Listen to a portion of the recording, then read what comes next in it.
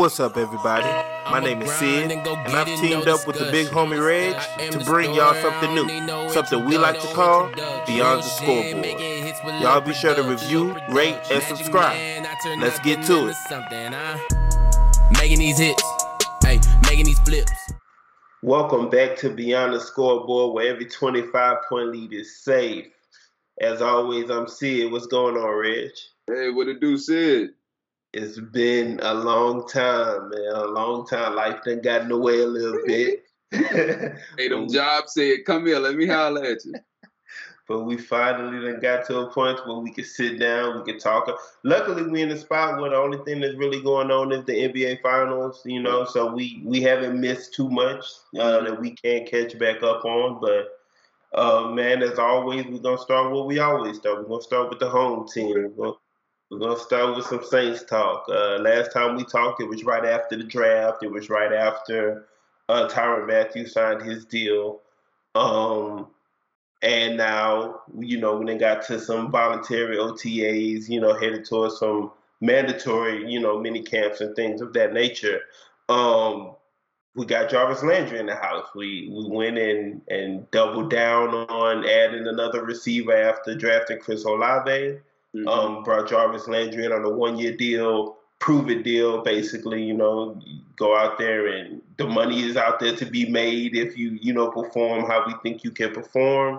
But now we're looking at, man, I'm hearing people out there saying, look, man, this wide receiver group went from last year not even having a true number one to this year we're talking about is there any group of four that's better than what we tried out there this season. So what are your thoughts on the Jarvis Landry signing and what our receiver core has become in general over this offseason? I absolutely love it. You go get fresh blood and Chris Olave, a guy who can kind of stretch the field. Of course, everybody's predicting that Michael Thomas will be his former self. We know he's a between the numbers type of guy. You throw that in with a respectable veteran like Jarvis Landry, although he's not, what he was when he first came in the league with the Dolphins. I still believe he can give us a spark, an offense. He's a for sure handed guy.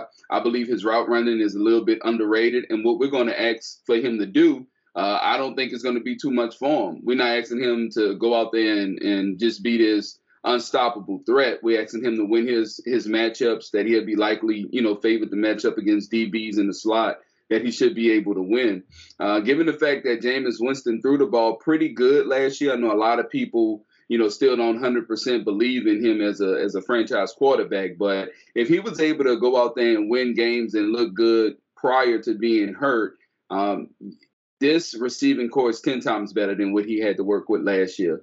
So, given all the guys that we have, hopefully he starts to feel comfortable with Olave, Landry, and Michael Thomas kind of early. Sky's the limit, I feel, for this team. The only thing that I'm worried about is this is his first year throwing to all of those guys. So most quarterbacks have to get used to throwing to one guy. He's getting used to throwing to all three. Yeah, and that's a concern. But once again, that's why it's so big to see him out there now at these voluntary OTAs and stuff like that, and actually being able to throw the football to these guys and start to build a connection. Because you talk about last year, man, we went into week 1 of the season with Callaway as our number one receiver, hoping that we can get a good bit out of Deontay Hardy, and some of us waiting impatiently for Tre'Quan Smith to come back just to see if that could give us anything. And now we're in a situation where Tre'Quan Smith realistically might not make the 53-man roster come August. So this we're looking at a receiving core of Michael Thomas, Jarvis Landry, Chris Olave, Marquez Callaway, Deontay Hardy. Man, this might be the best core that we've had at wide receiver in a while. Yeah, in a good bit.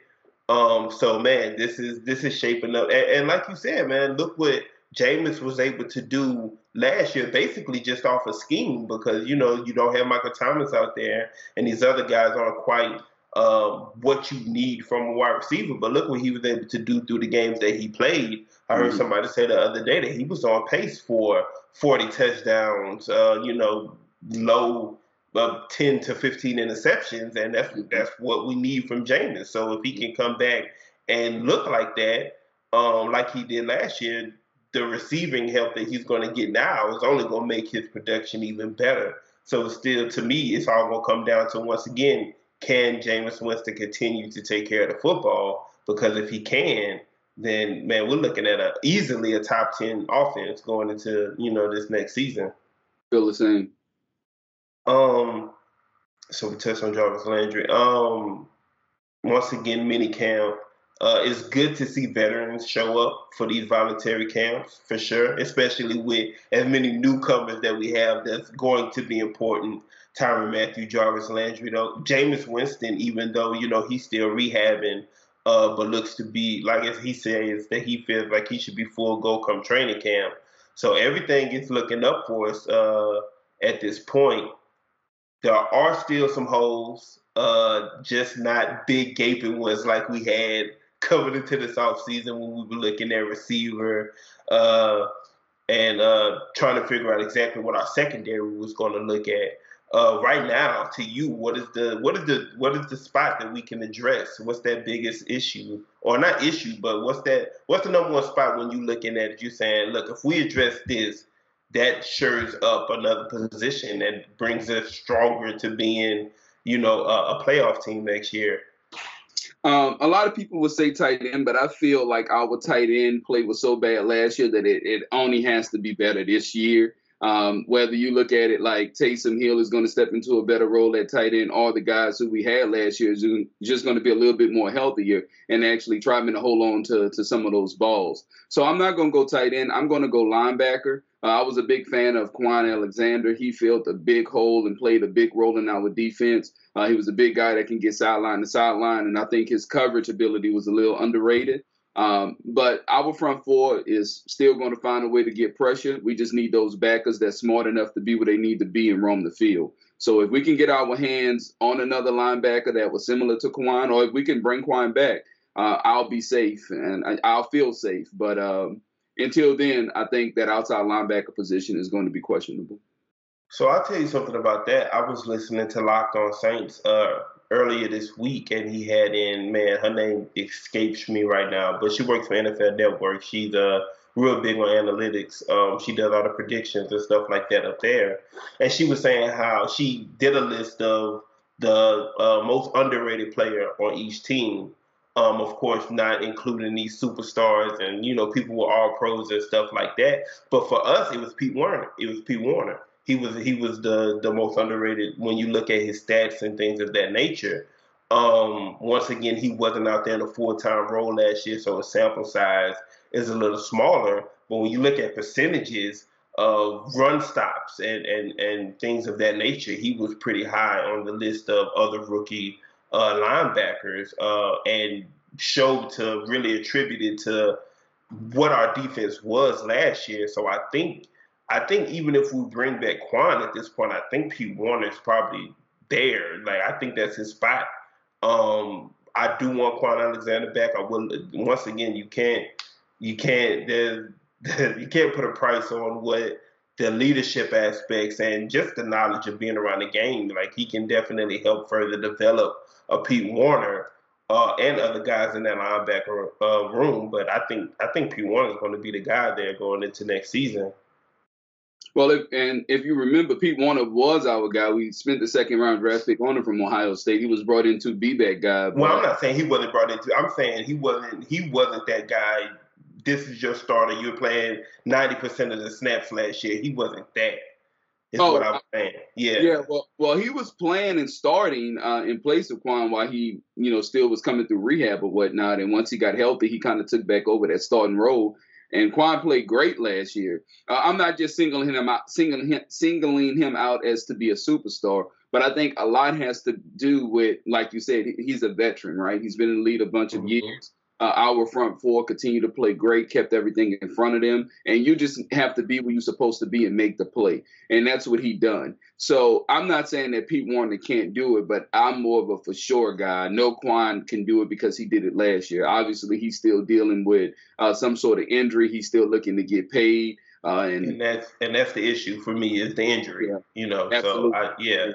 So Once again, you want him back. Realistically, it can't be much money that he's expecting to get out there for him right now. That's why I kind of expect for him to be back. But I think P. Warner is definitely going to be a guy to keep an eye on for next year to take a big step. I hope so. For me, it's tight end.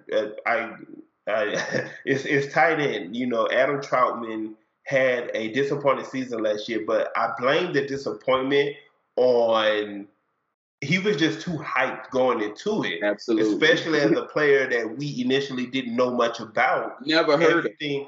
Everything about him once we got him was these incredible raves about him and about what he could be. And I think that is why it was so disappointing for him to come out and play the way he did. But at the end of the year, he ended up starting to pick up as well. But between Adam Troutman, Nick Vannett, Taysom Hill, I think Juwan Johnson, and man, I keep it once again. I gotta make sure I'm writing down these names when I'm listening to these podcasts and stuff like that. But you have undrafted guys who are going to come out. We got an undrafted guy right now at tight end, 6'6", can fly. I think he's running like a 4.5 or 4.6, something like that. That's really impressive right now. But you get those guys every year. So right now, just looking at the for sure thing of Nick Vannett, Adam Troutman, Taysom Hill, you got to bet on Troutman, in my opinion. You hope you know what Taysom Hill is going to give you. I just don't really see him being able to be out there on the field as your true number one starting tight end. And Nick Vannett, when he played decently. But I think the upside of what Troutman can give you, especially as a receiver, is going to be what you bet on. But once again, you better your receiving core. You better the looks you're going to be able to get from your tight end, the positions you're going to be able to put him in, because ain't nobody going to be, really worried about whoever we got lining up on tight end, especially in the beginning. But I wouldn't mind getting another for sure thing in the house at tight end. You're not getting no bona fide starter out here at tight end at this point, but a veteran presence who can, if nothing else, really mold these other guys. I know Kyle Rudolph is still sitting out there. I'd love to bring in a Kyle Rudolph on a vet deal and get him around those guys, and if needed, get him out there on the field, because what he can give you is still better than what we had last year for sure. And I hate to bring this up, but we got to address the elephant in the room. Taysom Hill is still making $11 million or so this year come hell or hot water. So if we continue to load up at that tight end position, he's put right back in that situation where you're paying a guy that you still don't know what he can do at this position as a starter. So, well, listing him at tight end, once again, these Taysom Hill conversations have been complicated for a long time now. But listing him at tight end versus at quarterback, or, having him as if our quarterback goes down, it has to be Taysom Hill. Eliminating that from him and throwing whatever label on him, tight end, running back, fullback, I don't care what they labeled him as. Now you can get your worth out of him. It's not... At what position, though? At everywhere. You wanted to put him everywhere. That got eliminated when you decided he was going to be your number 2 quarterback for sure.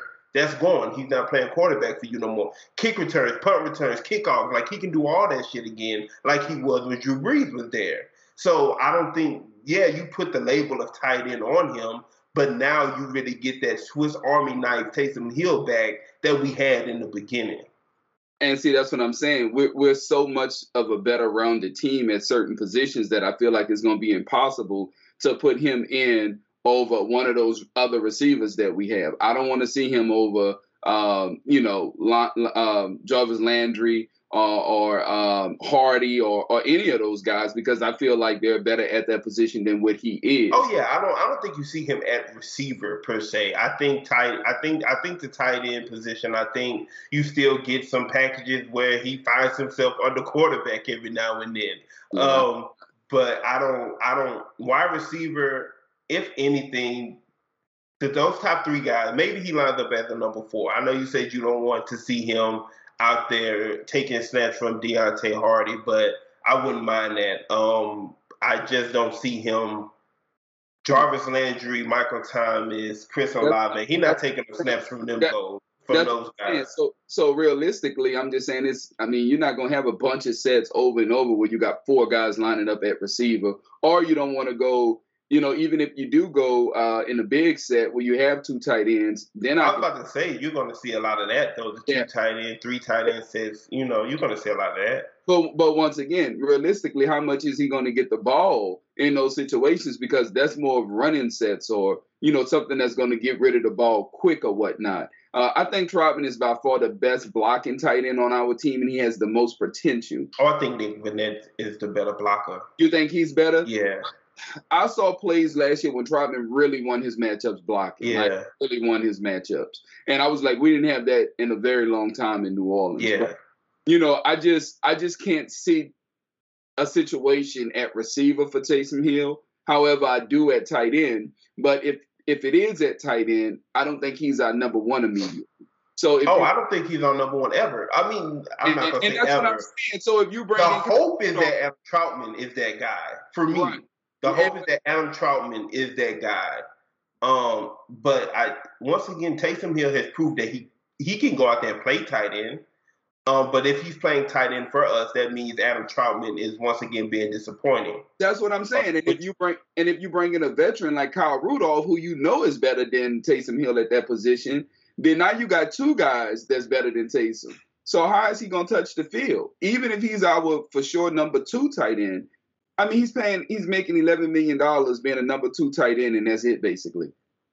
I mean, but it's not it, once again, because now you get the ability to play him full-time again on special teams, which is something that got him this money in the first place. $11 million to play backup tight end and special teams, that's a lot, brother. It was a lot at quarterback. Like, that hasn't changed. We knew what the money was when they switched to the money hasn't changed. We've been having the same conversation for years. He got the money now. So now it's being able to utilize him the best that we can at this point. And once again, tight end special teams is number 1. He's going to be a big part of special teams. And then you fit him in on offense wherever you can. Yeah. We'll see how it goes, man. And it's important for injuries. What if one of these tight ends what if one of our wide receivers do go down? Yep, that's what I was about to say. I think he's the ultimate backup, period. Across forward. 100%. I wouldn't care if they line him up at running back if Mark Ingram go down or Alvin Kamara is going to be suspended to start the season, and in certain situations they want to put the ball in his hand lining up behind the quarterback. I don't care, but as long as he stays far away as quarterback as he possibly can. That's the second position for me that you just brought up, running back. I think we have to go get another running back. The Alvin Kamara suspension. I think they did. Not one that matters. The Alvin Kamara suspension hopefully comes sooner than later. If once again these situations play out differently, we could go this whole season and he not get suspended and then incur the next season. Yeah. But if it's going to incur this season, hopefully it happens earlier rather than later. But once again, you're looking at a Mark Ingram who isn't what he was when we had him the first time around. We have guys like what's his name, DeAndre Washington, and I always struggle with the other guy's name, Zigbo or Zebo or whatever his name is. We brought him back. And then you have the guy Abrams out of Baylor who they brought in on an undrafted deal. We got to get another running back. If we're going to be missing Alvin Kamara, Locked On Saints, he was talking about the post-June cuts and trades that you can see because now, it frees up. It lets teams work money a little differently to save them stuff. And one guy that he pointed out was Chris Carson. Chris Carson may be out of his way out of Seattle. Would you like a player like a guy like Chris Carson who can do a lot of the things that you would want to get out of a Mark Ingram, but can also, catch a little better out of the backfield and stuff like that. And if he ends up getting cut, most of his money is accounted for Seattle. So you bring him in on, a low cost. I really liked, what's the running back? Williams. Darrell Williams? Played for Kansas City. Went to LSU. Mm-hmm. But he signed elsewhere recently. But that was a guy that also could have been a potentially good fit. if Alvin Kamara gets hurt, not get hurt, but if he gets suspended for however long time that is, I don't like our running back room and the way that it looks without him for however long of a period of time that may be. And I'm really not worried about running backs because it's almost a given somebody's going to get cut. Like, that's just how it goes. And then before the season starts or whatever, then you start talking about the whole trade situation where teams have 3 running backs that, one is already unhappy. That happened last year, but the team just refused to trade them out, and I couldn't figure out why. You're talking about was it Marlon Mack? Who? Yeah, Marlon Mack. Yeah. That was who? The Colts? Colts, yeah. Yeah, they just refused to trade him for whatever reason. He had nothing to do with their offense. Come hell or high water, they wasn't going to put him in. So I'm saying you're going to always have those type of situations, and maybe the Saints have to step up and pay a little bit more for as draft pick goes or whatnot to get a guy in-house. But that's almost a given that you're going to find a running back. So I'm not too worried about that position. Yes, and to me, for that position especially, it's a sooner rather than later type deal. I would rather honestly have to sit around and find a linebacker to land on once veterans start getting cut in the preseason rather than, waiting for that running back. Mm-hmm. I feel like that running back position is one that you want to jump on sooner just to get the guy in the building because not too many Mark Ingrams out there that already know your system that you're just going to be able to plug in and play like that. Oh, yeah, and you're not going to be able to get that. And when I say a plug-and-play guy, I mean somebody like Sony Michel, someone a little better of that caliber, kind of like how we got Latavius Murray. It's going to be something of that nature. To be honest, Chris Carson is kind of, if we end up with Chris Carson, I'll be super excited because I just feel like there's going to be other teams out there that better suit him and give him a better chance to actually earn a paycheck next year. But anybody who we get that's even halfway decent, because we're not looking for a starter. We're looking for somebody to get us over the hump while Alvin Kamara is hurt. So anybody that's a true number 2. Well, I wouldn't. You get the right guy. I wouldn't count Mark Ingram's touches. I could see that going to somebody else. Like I don't think. Yeah. So if not even a starter, but if you get you Chris Carson, you got a guy that's now spelling Alvin Kamara for the whole season, not just while he's going. Well, Chris Carson kind of suffers with injuries almost every year as well. But I'm just saying I think it's going to be better suitors for him. If I'm Chris Carson, I'm not just looking for a team that I can play for this season. I'm looking at a team. You are if you're Chris Carson, because you assume that most of these guys want to be on winning teams for one, and get their money as well. He's gotten his money, especially if he gets cut or if he gets traded. He's been paid, so you're looking to go to a contender. I don't know many contenders whose running back situation is we need a starter. Yeah. And see, when I think of these players, I think over winning, they want to get paid.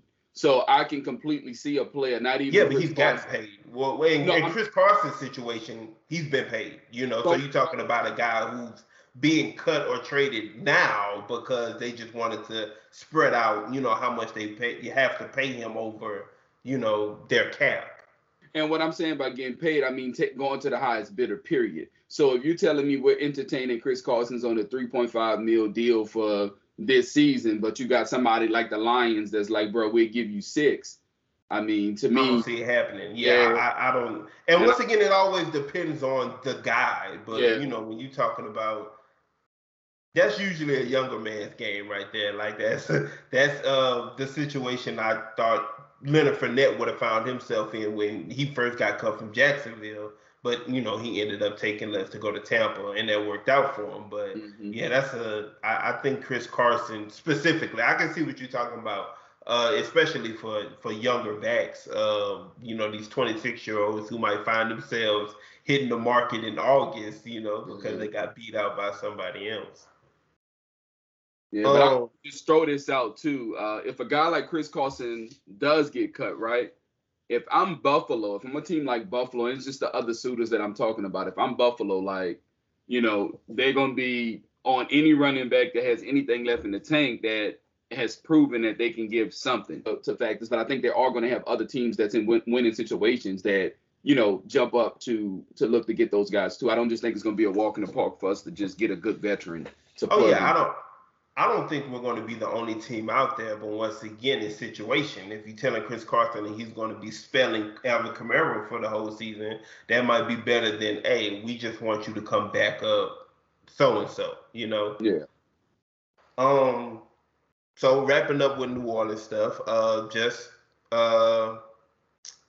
two guys out there who could still improve us in general immediately, you know. One would be Odell Beckham. We've been talking about him ever since the LSU players started rolling back into New Orleans. Personally, I think that he'll have better situations for him, as in somebody who still wants to get paid, who still wants to be a number one wide receiver. I think there'll be better situations out there for him. If for some reason they fall through or aren't that appealing to him, coming to New Orleans, he could literally, you know, depending on what you expect for him to be after this injury, he could fall anywhere between 1 and 4 on a depth chart of wide receivers like we have. So, or he can find his way to a Green Bay or somewhere like that, and you know, take his chances of being the actual number one. The other one is Ndamukong Suh. Initially, it was Akeem Hicks that we were, you know, tied to and, you know, have that previous connection with. He went to Tampa Bay. That kind of pushes Ndamukong Suh out. We could definitely use another interior defensive lineman, for sure, especially somebody who can disrupt the pass, disrupt everything, honestly. So you can never have too many of those. Both of those would, once again, improve rooms where, hey, man, you can't have too much improvement. So those are the only two guys recently that I've heard linked to us in any way. I think for the most part, we got what we got going into the next season, and what we got, I like. I like it a lot. Yeah, always can be better, but you got to like what you have. One of the best teams we've had in quite some years. I would love to add Suh, somebody who definitely gonna stop the run. Definitely be great to get him to play opposite side of Onyemata. But once again, a guy like that, you're gonna see a lot of teams jump in to snatch him up and try to make a push. It'd be great to still get him in the building a year or two later. Yeah, and once again, man, I mean, he's been out there. He ain't a fresh free agent, so people, if teams have been reaching out, they've been reaching out, and he hasn't made a move yet. So we'll definitely see how that pans out. So last thing on the Saints is this over-under that's ridiculous. I'm telling everybody right now, get on your phones, open up your DraftKings Sportsbook, go ahead and put down whatever you got on hammering the over of the New Orleans Saints, which the over-under last I checked was still sitting at 8 wins. This isn't even me being a homer in this situation. I thought that after the draft, I thought, okay, we put ourselves in a position of where we should be in the playoffs next year. Beat out Tampa Bay, maybe not.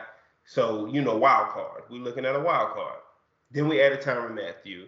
Then we added Jarvis Landry. Then Jameis rehab. You know, we started to see exactly what he looked like, you know, and the progress that he's been making. Now I'm sitting here like, we can win the division.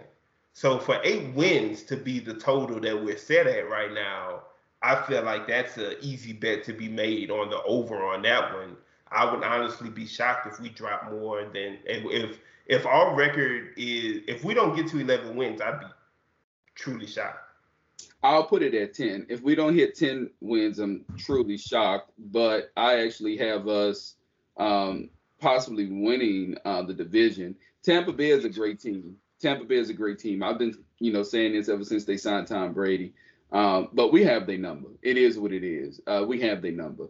Even though Mike Evans, you know, finally won a matchup against Marshawn Lattimore, you still walk away saying we are a better team, you know, than what they are. They lost a tight end, I believe. They lost O.J. Howard, if I'm not mistaken, or did he resign? Yeah. No, O.J. Howard, I think, ended up in Buffalo. Okay. Yeah. So they lost the tight end, who they really didn't use, but had a bunch of potential. At this point, Gronk is not running past anybody on our team who we're going to put on. We started the year off with doubling him. I don't know if you remember that, but we was doubling Gronk. And then by second quarter, they was like, yeah, let's just put Malcolm Jenkins on him and see what he can do. And he done nothing. Run game, we've always been one of the best run stopping defense in football. So we take away Mike Evans. The only thing I was, kind of worry about is having Antonio Brown in the slot to face. We're not dealing with that. I know you bigger on Russell Gage than what I am. I'll let CJ guard him all day long like we always do. So I'm cool with that. I really want to say win the division, but it is Tom Brady. That Tampa defense is great. They almost came back and beat the Rams, and that was with injuries in their secondary last year in the playoffs. So if you tell me we don't win the division, cool. But I find it hard to believe we don't win 10 games next year. I can tell you right now, at this moment, I'm taking us to win the division. Now, as we still got time, so anything can happen. Tampa Bay can gain somebody, we can lose somebody, anything can happen. Right now, I'm taking us to win the division. I'm not saying we're going to run away with the division. I think Tampa Bay is still a playoff team. They're going to be right there.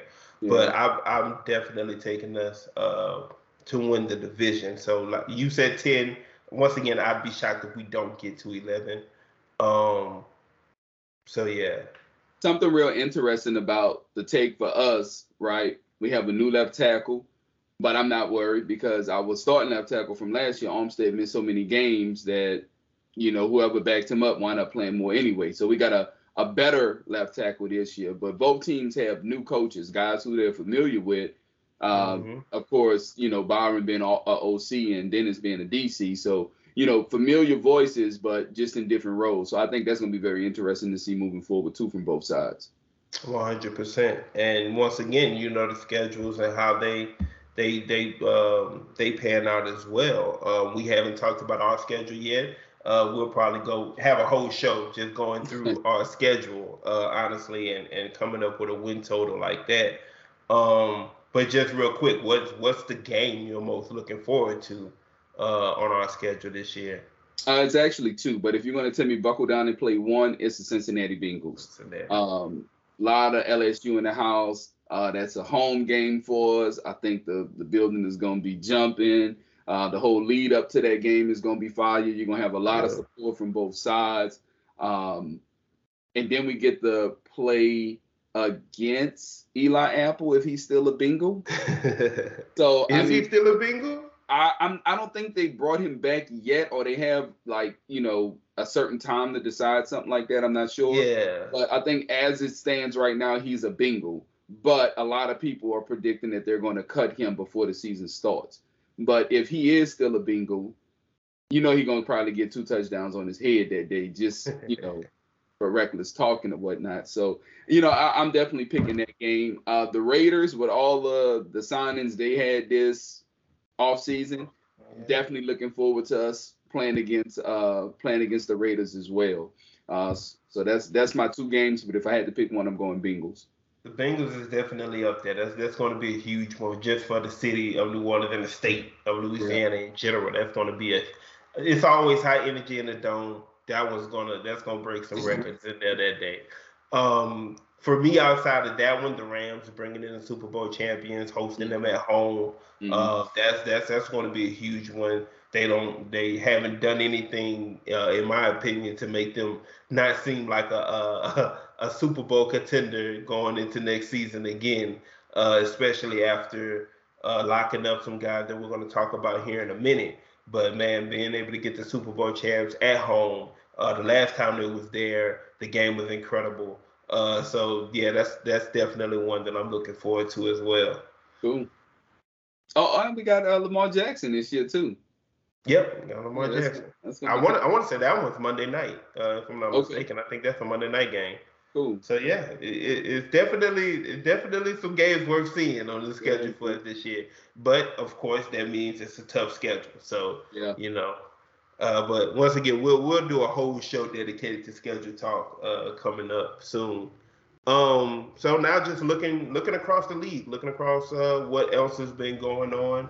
The past 2 days, we've seen 2 huge extensions, both coming, from the same team. One going to Aaron Donald, putting him at $30 million a year with this new extension, and then Cooper Kupp getting paid what he's worth, and locking into being a Ram for the next 5 seasons, at least. The Aaron Donald, I never thought Aaron Donald was going to retire. I always thought it was a play for, his next contract. It was, this is, y'all need to meet this because I'll walk away. If they didn't meet it, do I think he would have walked away? Yes. But I don't think his intention was, I'm really considering retiring. Glad to see he gets, his money.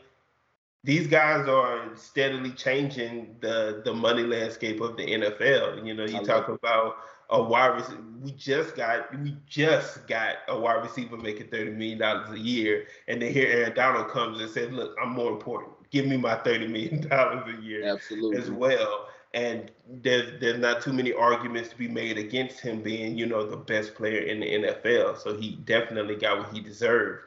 And then Cooper Kupp, man, we seen it. We know, just like Aaron Donald, we see it. We know what the man is.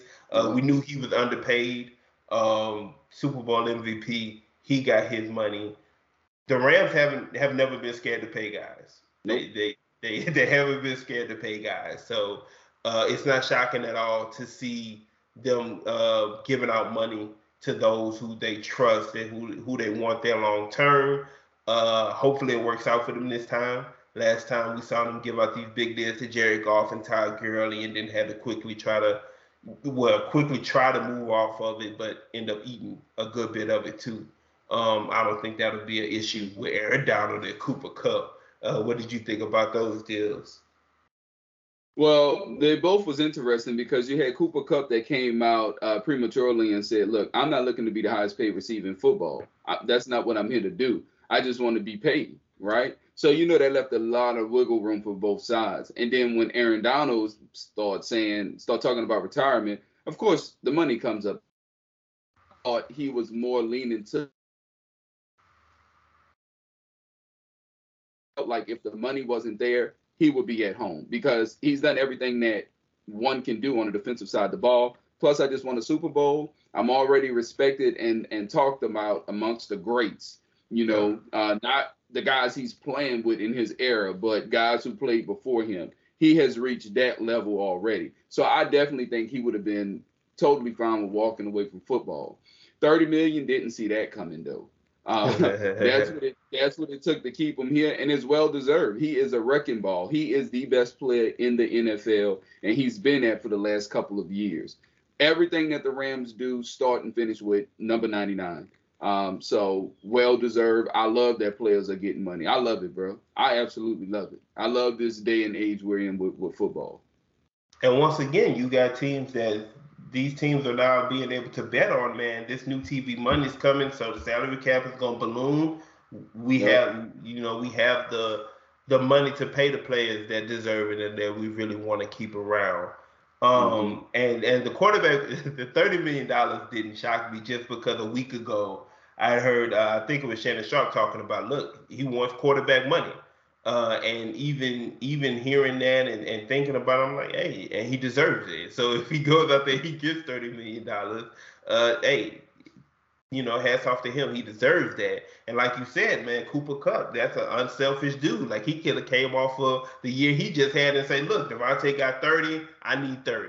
He could have easily went out there and done that. But for him to get out there and be able to settle in between the 20 million and 30 million mark, which the 30 million mark is the new, that's the new money. That's the new president.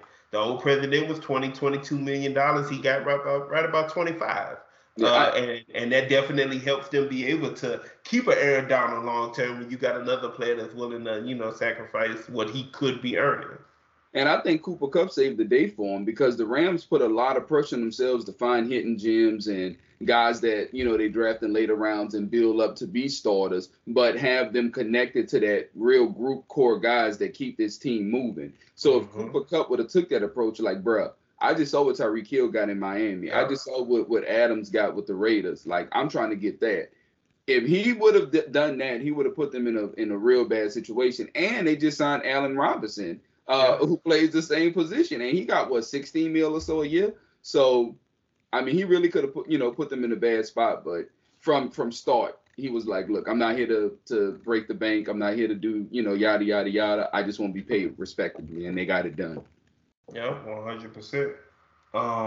I can't think of any other big, signings or extensions that went on since the last time we talked. The only thing that pops into my head is something we covered the last time, which was the Derek Carr extension. Mm-hmm. So I think that's it. I don't think we missed anything, trades or anything of that nature. Not that I can think of. Um, so Baker Mayfield, let's talk about him for a second. He's still I don't even know what to call what it is that Cleveland doing with him right now. Such a nasty situation, bro. That's a hard situation. I'm looking because we're about to tie this into Deshaun Watson as well, but the only explanation to me for any of this is Cleveland is serious when they say we're willing to keep his $19 million on our books. And the reason being because Deshaun Watson might not be there at all next year.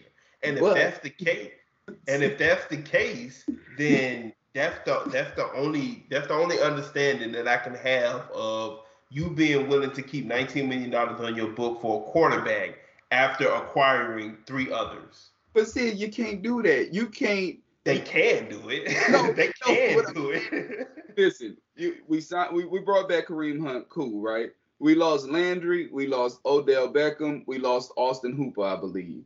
So all three of those guys are gone. This dude is making $19-20 million. He can't even throw right now.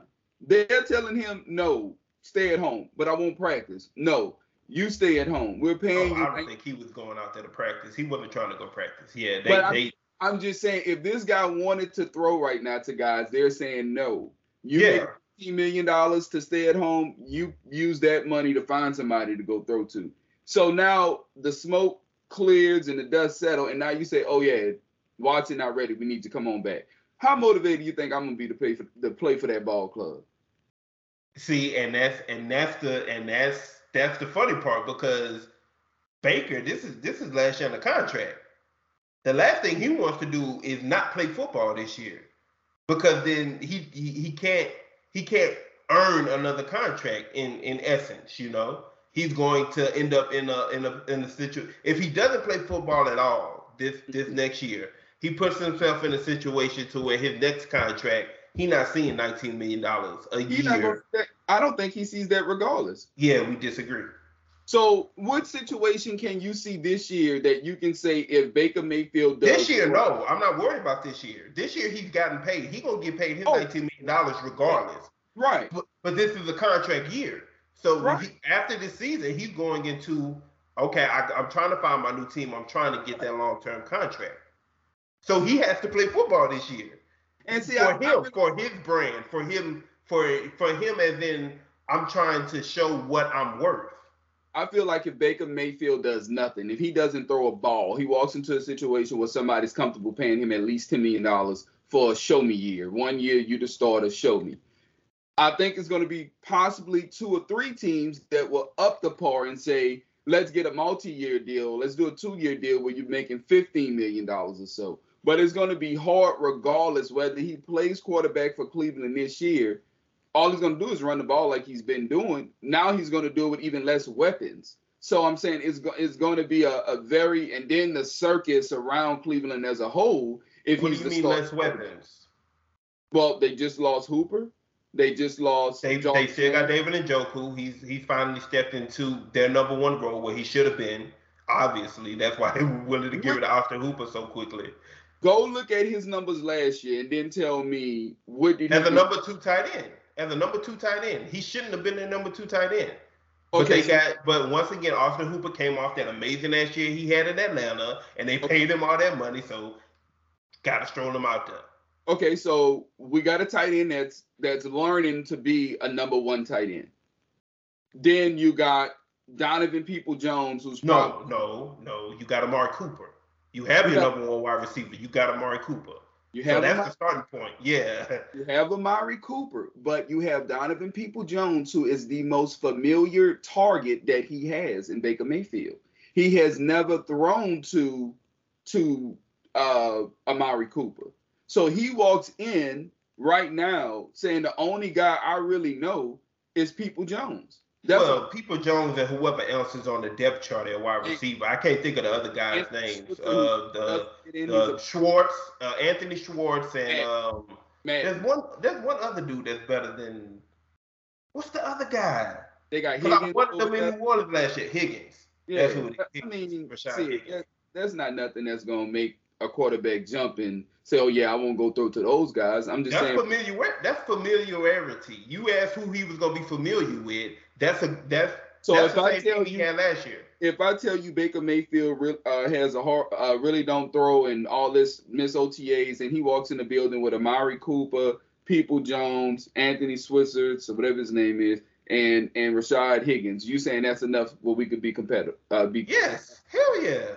Okay, cool. As long as he's healthy now, as long as his shoulder is healed, as long as he's a healthy quarterback now, hell yeah. Okay, cool. Well, I just disagree. I think there's no way in hell they can expect Baker Mayfield to go out here and gut it out, play through any type of not just injury, but any type of emotion that he may has. Once again, it's in his best interest. It's in his best interest because for one, you're playing football. So if I put you out there, you either go 100% or you get hurt. So that's the first thing. And then the second thing is, once again, you're playing for a contract. Not for us. We don't want you beyond this. But the other 30 teams, 29 teams that's out there, you playing for a contract. Yeah, I can realistically see him taking a 1-year deal next year, $10 million, or like I said, 2 years for 15, whatever the case is. I mean, if he has to, of course, that's the deal. I guarantee you he'd rather play for Cleveland this next year if he's actually going to be playing because Deshaun Watson is suspended. He would rather do that than sit out a year. Yeah, 100%. And it's kind of crazy because you say that, and I get it, but he almost is just as doomed to go out there and force it and play bad. And now you put yourself, to me, in just as a worse situation as not playing in the first place. If he goes out there and plays bad next year, I guarantee he played bad last year. He played horrible last year. Okay, so once again, if he goes out there and plays bad again next year for Cleveland, if it ends up not improving his stock any, I doubt it worsens his stock any. So I think he can go out there and play bad next year and still get that 1 year, $10 million deal, 2 year, $50 million deal that you're talking about. And that's what I'm saying. He's going to get that regardless. So I'm just saying, expecting him to play good this year to me is just kind of. You're talking about a 25-year-old quarterback who once again, this is his time. This is going to be his first opportunity to get a big contract. He's not trying to. Yeah, man. That man knows what he can be worth if he goes out there and performs. So he wants to go out there and perform. Yeah, and I just don't even see a situation where Baker Mayfield can be put in maybe Carolina if everybody stay healthy. But how much better is he than what they already Way had? better. You think he's like and Seattle way better? But once again, in Seattle, what he got, if Russell Wilson couldn't do it, what makes you think Baker Mayfield can do it? The only difference once again, it's not a. Once again, what are you looking for? If he lands in Seattle, if he lands in Carolina, he's looking at being in a place for more than just this year. This is now becoming. Once again, I'm auditioning to keep this job. I'm auditioning for my 5-year deal after this. Right. So it's not just about whether, what he makes, exactly how it looks, because we know Seattle is a bad team now. We know Carolina isn't that great of a team, but it's about him being there. Oh, I'm already in the building. I'm already getting familiar with y'all. I'm going out there. I'm going to put out what I put out. Banking on that being enough to actually lock up his 5-year deal or whatever the case may be. I think anything outside of him landing in Carolina, right? And I mean early, because time is ticking. Time is ticking. He can't get traded there 2 weeks before the start of the season, whatever the case is, released, whatever, and then teams, just have to sign him for the minimum. He needs time. And I'm just saying, him not even being present, that's tough, man. You're telling him to stay home. That's tough. It's hard for me to believe that they will really turn to this dude. And I get it. Watson suspended, whatever. Come on back, bro. We paying you ours. But I'm just saying. We're paying you, and we're going to pay you regardless. Yeah. And once again, you got and if it comes to that, so say they come down today. Hell, say they wait. Say they come down week 3 of the preseason and like, all right, Deshaun Watson, he out for the season. We can't let him play. He what he's done is ridiculous. We can't let him play football this year. I'm paying Baker Mayfield $18 million regard. Get out there. Absolutely get out there. And once again, it's get out there in a familiar setting, though. Because I get what you're saying. If, look, we're going to give you week 3 of the preseason. Now we're going to cut you.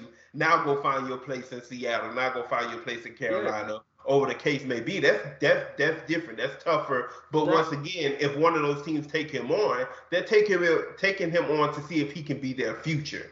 Right. For Cleveland, it's we're familiar with you. You're familiar with us. Go out there and produce. Yeah. So if you're Cleveland, that's the gamble you taking. Yeah. And at this point, I think that's the gamble that they're willing to take. Obviously, they would have already gotten rid of him. If I'm Baker Mayfield and they do that to me, I will go in and come right back out hurt. That's what I would do. I may say that I'm hurt ASAP, like very quickly, before I can even get in the game. If I'm on that roster to start the season, I'm on that 53-man roster, I'm hurt. Like, don't play me. Don't throw me out there to the wolves. And once again, who does he benefit from that though? I think so because everybody. No, he doesn't because every team gonna look at him and be like, nah. Bro. Everybody gonna know he's sitting out. I mean, it's hard to justify any team doing, not any team, any employer doing that to an employee. Period. Let alone with wanting me to get back out there and then produce. I get what you're saying, but I think you're taking away the whole. This is like a true person and like. Oh, once again, no, I'm not taking away none of that because I'm looking at it as what benefits you. Does sitting home next year benefit Baker Mayfield? No, in no situation does it benefit him. It's so funny to say that because I'm gonna say, I don't like what I see on the field from Baker Mayfield. So you telling 100%. me. So you tell me sitting at home doesn't help him, and I'm going to say him playing and playing bad doesn't help him. So that's why. But what if he plays good, Reg? But what if he plays bad? What if he plays bad? It doesn't hurt him because you've already feel like he's been putting out bad tape for 3 of the 4 years, or 2.5 of the 4 years he played. You already don't think he's good. I think if he gets out there with everybody healthy and play bad, then those numbers for his money and teams come down a little bit. I don't think so. I think just like you said, if he sits out a year, he'll still have a deal on the table that's $10 million and incentive base and stuff like that. Yeah. I think it'll still be there, even if he goes out there and plays bad next year. Yeah, and it'll be out there maybe just for less teams. Who knows? But maybe so. I think it's just Cleveland is just Cleveland at this point, bro. Like, this is beyond Baker Mayfield. This is beyond Deshaun Watson. This is Cleveland. They put themselves in this situation. I can't say that they're going about this the wrong way, though. As a business, they're going to pay him regardless. They're paying him $18 million next year, regardless if he's a Cleveland Brown, a Carolina Panther, a Seattle Seahawk sitting at home. We're paying you $18 million. So for my business, it's best if my $18 million is under quarterback if needed. I mean, it's under center if needed. I can't even look at it and be like, man, Cleveland fucking this up because they not. Because if they could have got something great for him, he'd be gone. If they could have got a 3rd round pick for him, he'd be out the door already. I think they could. I think they just didn't pick it early enough. I think if they were going to get a 3rd round pick or anything of substantial worth for Baker Mayfield, it would have to have been before the Deshaun Watson thing. And that's what I'm saying. I think that's what it was. Yeah, I think once quarterback started landing. I think 100%, because I mean they even came out and said it, but I think 100% they were willing to continue to roll with Baker Mayfield until the Deshaun Watson door opened, and then they were like, "Oh, we got to go for it." Absolutely, and then they went for it. They gave him. Yeah, of course. Yeah. But of course, it wasn't a situation to where they could have. Okay, let's try to get Baker out the building and didn't do this Deshaun Watson thing. You know, it happened so quickly that it was okay. Now we gotta roll with whatever this Baker Mayfield situation gonna be. Yeah, and I was just telling somebody at work that, like, everybody need a quarterback. Well, no, people found their quarterbacks. Houston is comfortable going with Davis again. Yep. And then you say, well, most teams need a backup, and he's the best backup. No, I want Jimmy Garoppolo over Baker Mayfield. If you Really? Yes, if you're telling me they both are free and I can sign them both for about the same amount, I'm willing to roll with Jimmy, who's been more successful. We know Jimmy is not a first tier quarterback, but by all means, he's not trash. Yeah. No, I don't think Jimmy Garoppolo is trash. I just don't see a big separation between Jimmy Garoppolo and Baker Mayfield. I don't. The only thing that's different to me is their situations. Jimmy could make the throws. We saw him make the throws with two teams. Now, his situation has been way better than Baker Mayfield. 100%. For his talent around him, coaching around him, 100%. all that good stuff. But we've seen Jimmy make the throws when he had to. Not saying he did it clean, not saying he didn't turn the ball over. I'm just saying we've seen him win meaningful playoff games and make throws when he had to. The only thing about Baker Mayfield is, although he's had different head coaches since he's been in the league, different OCs, all this good stuff, when it's time for him to make a throw, we really haven't seen it. He went on a stretch the year before last for about 5 games, including the playoffs. 6 games, yeah. Yeah, that includes the playoffs. Well, we were like, now this is what a first-round pick looks like. This was the first overall selection should look like. But then you come right back in the building, everybody's fully healthy, it's time to go, and then it's kind of like you just sink and play back down. Except him. Everybody's healthy and ready to go except for him. He wasn't healthy, and he went out there anyway, and that's on him. Like if you hurt and you go out there and you play, that's on you. But once again, he was hurt, so I can't. And that's what we have to judge him by. That's how sports. Well, no, I judge him by his average. So he had 2 good years, he had 2 bad years. I judge him by what the average of that was. Once again, you pointed out the stretch of before the year before last, where he had that 7-game stretch. And if I'm looking at that and saying, okay, I got his 4-year average, hurt, healthy, coach, whatever the case is, I know what he is, but I also know what he could potentially be, even in a bad situation. Because even when he was doing that with Cleveland, he was out there throwing to Rashad Higgins, So even when he had his really good stretch with Cleveland, it wasn't with great talent outside of his backfield. Well, that year that they did that defense finished, I want to say top 5 to 7. I'm talking about what he did. Well, that's what I'm saying. You looked at him and you saw him throwing the football and making reads, and you like, that's what it's supposed to look like. Like, I don't even care about, the running game or the defense or anything like that. And that's what I'm saying. The system in Cleveland was good. I'm saying they had a foundation.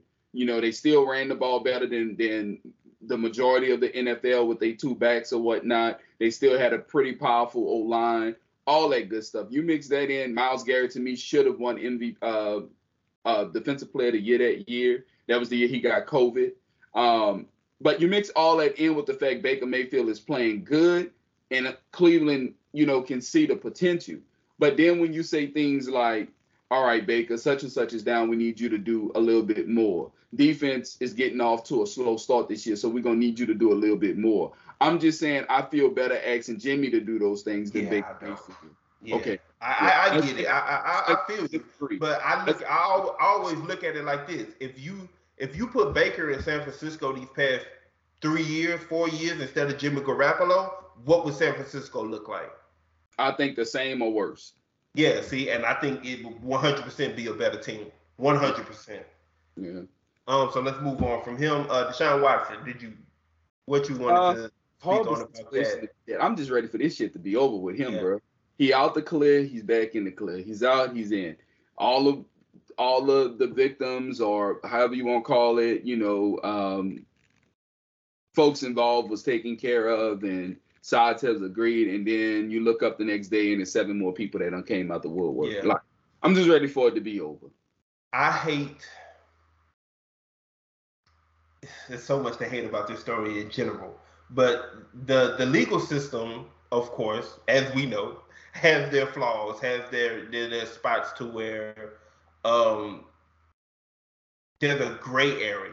And it seems like he's living in that gray area right now, Right. being that it's civil suits, it's not criminal lawsuits. He's been to grand juries. They say, look, we're not going to convict, things of that nature. So in the end, it seems like the NFL has to be they have to be the deciding factor of basically whether he was guilty or not, which you don't want the NFL being that either. Right. But then also, like you said, you can't ignore that every other day it seems like there's more people coming out. With the latest developments of what his lawyer is going out here and saying who should be sitting at home and shutting up, he's making everything worse. But what he's coming out saying, and then the new people coming up with lawsuits and stuff like that, it's hard for me to believe that Deshaun Watson gonna play football next year. I thought initially it was gonna be, look, he gonna get 8 games. That's probably gonna blow. It's gonna probably blow over in the sense of his suspension after that. But man, every other day is something new, and it's hard for me to see the NFL being able to put him out there on the field next year. And to me, it's still 50-50 because more and more people are getting involved. Now the Texans' former teams, they are involved in it. They're going to try to paint. Which is the reason I feel like now looking back at it, I can say that's why they wanted to get rid of him.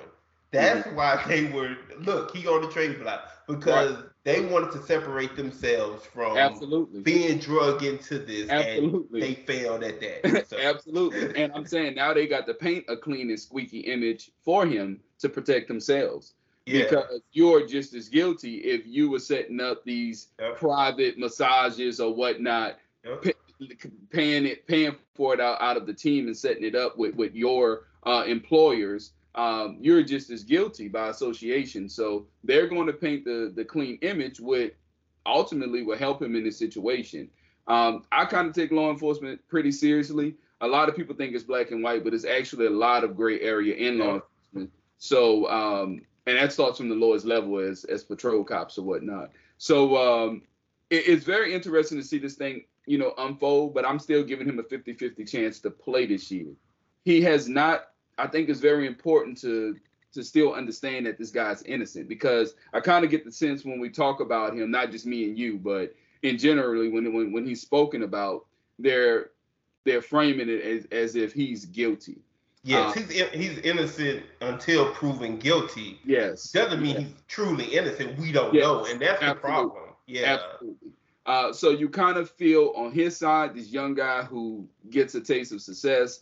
A great quarterback, great football player, but then there's victims on the other side, of folks that's claiming they're victims that you also want to extend your love to. So I'm just ready for justice to be served, and this thing could be brought to court, whatnot, and get sorted out, and everybody can move on. And there's two things that has brought me to the side of he gonna be gone for next year. The first one is the Trevor Bauer thing that happened in baseball, where it's a different situation, but it's along the same lines, where they actually had physical proof of what he was doing. They said, look, you're gone for 2 years. We're banning you for 2 years. And then we also have now, because of what they did with Calvin Ridley, and saying you bet $1,500 on football while you were hurt, you gone for a year. You can't set that precedent about gambling and then turn around and 8 games for sexual misconduct or whatever you want to deem it at that point, especially when you brought down suspensions over things of this nature without a conviction before. They did it with Ezekiel Elliott a few years ago and gave him what was it, 4 to 6 games. I think they gave him 6, and then he appealed and then got less. But you gave him 6 games without any conviction, without any true proof of what it was that he was accused of.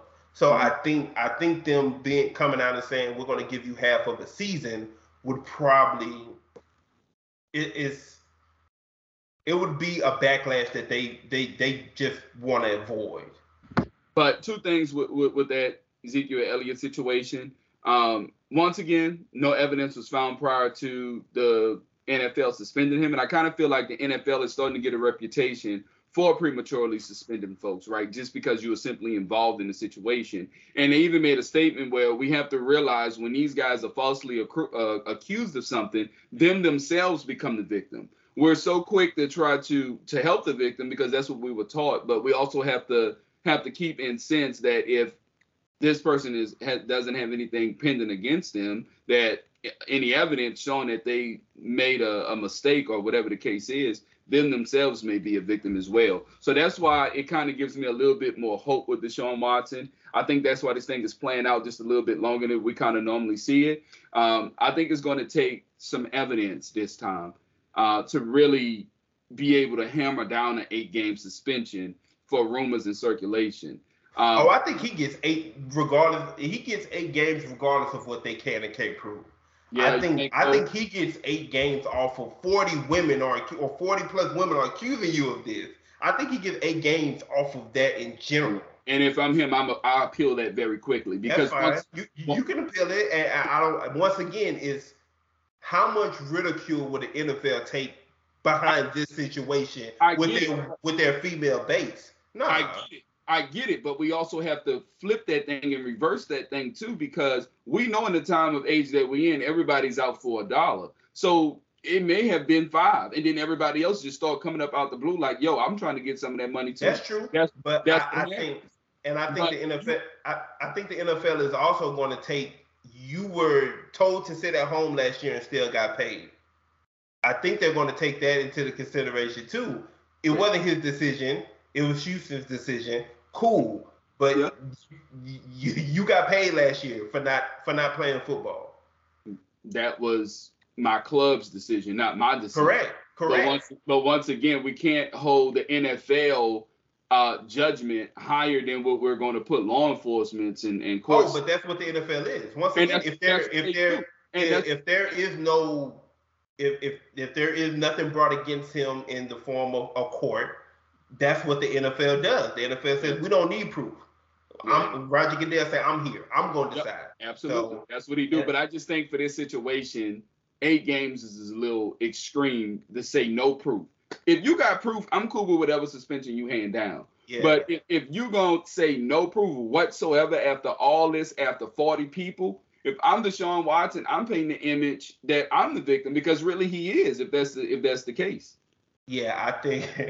And it's crazy because I definitely get what you're saying, but and once again, it's gonna come down to how much you weigh 40 plus women as proof or not. Because once again, it 1, 2, 3, we got up to 10, and I was like, "Come on, Deshaun Watson, something." I don't know what it was. I'm not saying you raped anybody. I'm not saying something here happened, and now you done ballooned it up to 40 plus people. Yeah, you got to take the good with the bad, but it go both ways. Out of 40. If 20 is held that they got some type of proof, whatever punishment. But if Deshaun Watson and you got 40 people saying that I did A, B, and C, and we go to court and none of them got any type of proof or whatever, then it's kind of like, it kind of go both ways, man. Yeah.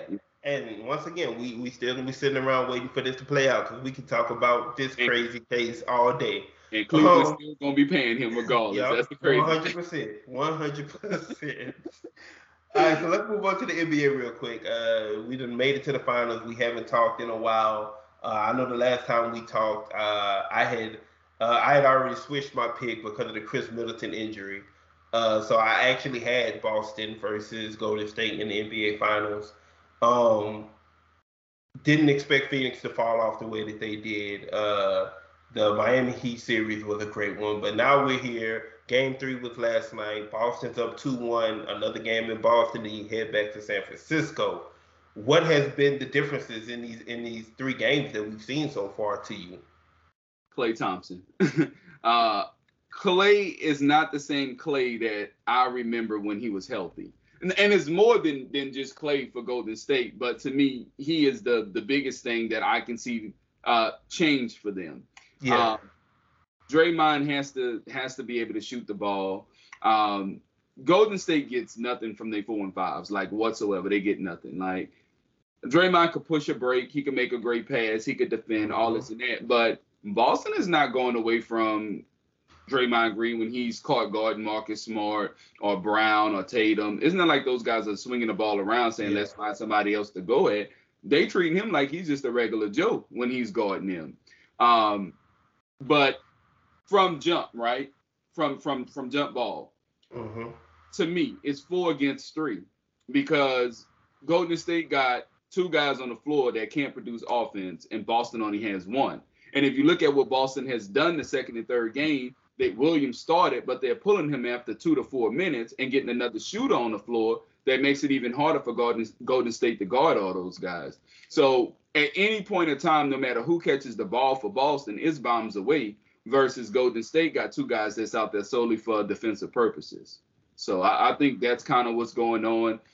Plus Klay, we haven't seen Klay have one of those performances where him and Steph are both shooting the peel off the ball. Klay finishes with 40 and Curry's right there with 30 to 40 as well. Unless that can happen, it's going to take a collective effort for Golden State to turn this thing around. We're talking about if Klay's just going to be so-so, then that means Draymond is going to have to step it up on offense. He hasn't hit a jump shot this series. Like, there's something to think about. Like, a starter who's playing a lot of minutes, teams are leaving you open on purpose. That's not new, though. Like, that's not a new development. It is not new, but once again, in the past, we had Iguodala who was stroking the 3 and were playing great defense. We had all these guys subbing in, Sean Livingston being 6'7", being guarded by somebody point guard. We could dump it down there. They could neutralize on offense to balance it out. But now it's like a sore thumb because they get nothing in the post. They got no post play. Everything is Steph and Klay running off of screens. Gary Payton Jr. is not a great shooter when he subbed in, but he is better than Draymond. But yet that's still somebody who's Boston saying, okay, we're comfortable with letting him shoot and letting him try to beat us. So I'm just saying collectively as a whole, you can almost let Steph do what Steph do, knowing that if we can weather the third quarter somewhat, we still can beat Golden State. If I'm Boston, I'm going to continue to take the approach that I'm taking, keeping 4 to 5 scores on the floor, spacing Golden State out, getting Stephen Curry matched up on unfavorable matchups, and go to work. So 2 things. So for me, number one, the reason Golden State is down 2-1 right now is not just the inconsistency of Klay, but the inconsistency of Jordan Poole. So me and Sean talked, we've been talking the playoffs about Golden State and what's different about them and how we agree that this isn't the same Klay. We know it. It's hard to be that coming off an ACL and Achilles, tear. So like he's not back to that. Jordan Poole has made up for a lot of it. Mm-hmm. If you combine what Klay and Jordan Poole had been giving them, that created Klay. You still got Klay. Jordan Poole has been struggling this series as well. So to me, that's the biggest thing because, man, Boston had that what seemed to be great first half last night, and I look up at halftime, but it's only a 12-point game. You're like, Golden State has played horribly. Like, what's going on here? Yeah. They're always there. But if Jordan Poole and Klay Thompson can put together what we used to get from Klay, they winning these games. The X factor to me has been Marcus Smart. Marcus Smart is a dumb guy at a lot of times. He's dumb. He's offensively, he's stupid. He's reckless like Russell Westbrook. He'll put his head down, he'll drive to the rim, he'll get in the air and then decide to make a decision. And that hurts them. But as long as he's doing what he was able to do last night, which is, look, when these guys help off of you, to double team a Jaylen Brown, to double team a Jason Tatum, if we can trust you to knock down a good percent of these open shots that you're going to get, all is forgiven. And that's what he's been able to do. And as long as he's able to do that, and Golden State, and we're not getting the production of a Klay that they need, Boston going to run away with this. Yeah. And see, I think even if Jordan Poole and Klay combined for old Klay, I think you still would have won last night. Easily. Yeah, no doubt. But I think it's going to take. We're still going to have Draymond Green defending the way that Draymond Green used to defend. I don't think so. I just think that the fact that Robert Williams, Grant Williams, those guys, for a lot of the time they're on the court. So as long as Draymond is heading up one of those guys, I think at this point, and this isn't the Draymond we saw from years ago. At this point, to me, Draymond is more important on offense than what he is on defense. He's more important on initiating their offense in those high pick and rolls and things of that nature, getting the wide open shots for Steph and Clay. I think he's more important in that sense than he is on defense. And the fact that you can put him on a Robert Williams, on a Grant Williams, actually helps in this series. Yeah, but the only difference is, so absolutely, like there's one-on-one basketball that you just said, like can't argue nothing about it. The only difference is Draymond was starting the break, making the right pass on offense, right? High pick and roll, all that. But then on defense, he was never a liability no matter who he guarded. We used to look up and look at numbers and be like, oh, LeBron is 7 for 33 when guarded by Draymond Green. Such and such is 8 for 30 when guarded by Draymond Green. So he's not hitting shots offensively, right? But he's still setting up the offense. But on defense, he's an A+ across the board. But now he's getting out-rebounded by the other team's 4 and 5s. Other teams are playing guys that can run up the court just as quick as he can. And then what I'm saying is, as basketball goes, when Boston gets Williams put in the pick and roll too much, they pull him off the floor. His knee is already bothering him, right? He's not good on the perimeter. They're able to sub him out and get another guy in who can move a little bit better than him. And also in return on offense, they're giving you much more than what Williams was giving. But what I'm saying is, if Draymond cannot hit a jump shot, plus his defense is taking a plunge, I'm just saying, to me, overall, that makes everything harder for Steph, Clay, Poole, everybody. I agree. Yeah, I agree, but I don't think that's the reason they're losing these games. Because once again, we look up yesterday, and Draymond had probably the worst game of his playoff career yesterday. Bad, bro. And once again, we look up and they're down 12 at halftime, and they're taking the lead in the third. Yeah. If Clay, if Jordan Poole, if those guys continue to be able to hit shots down the stretch, they win. Yeah, and see, but once again, it comes down to me, it comes down to Clay and Jordan Poole. Because Andrew Wiggins, man, he was killing them in transition last night. No, he's not a huge part of their half-court offense, but he was killing them in transition last night. He was giving them what he could. Yeah. So I think that, to me, that's the biggest thing, the production of Clay and Jordan Poole. You can afford for one of those guys to be off and probably still get a game, but both of them being off, you can't. And even if both of them play good, Boston can score just as good as Golden State. So to me, even if they're hitting, that doesn't just for surely gives Golden State a win. Defense is going to have to be brought somewhere. I disagree, because once again, we're talking about 3s versus 2s, Reg. Jason Tatum and Jaylen Brown are two of the best contested shot makers, complicated shot makers in the game right now.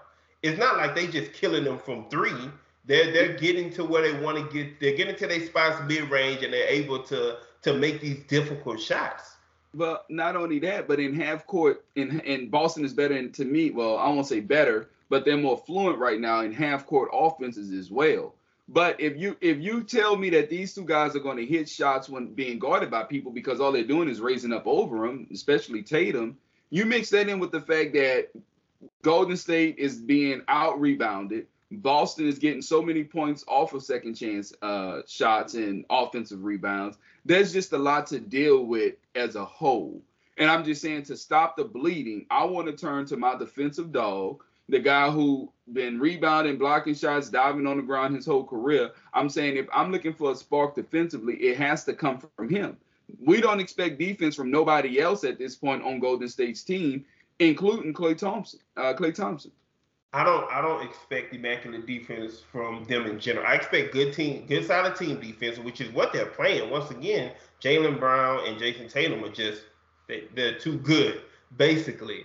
It has to be on the offensive end for Golden State, because you look at game 2 and how they bust that open, and then once they're out there, they're out there.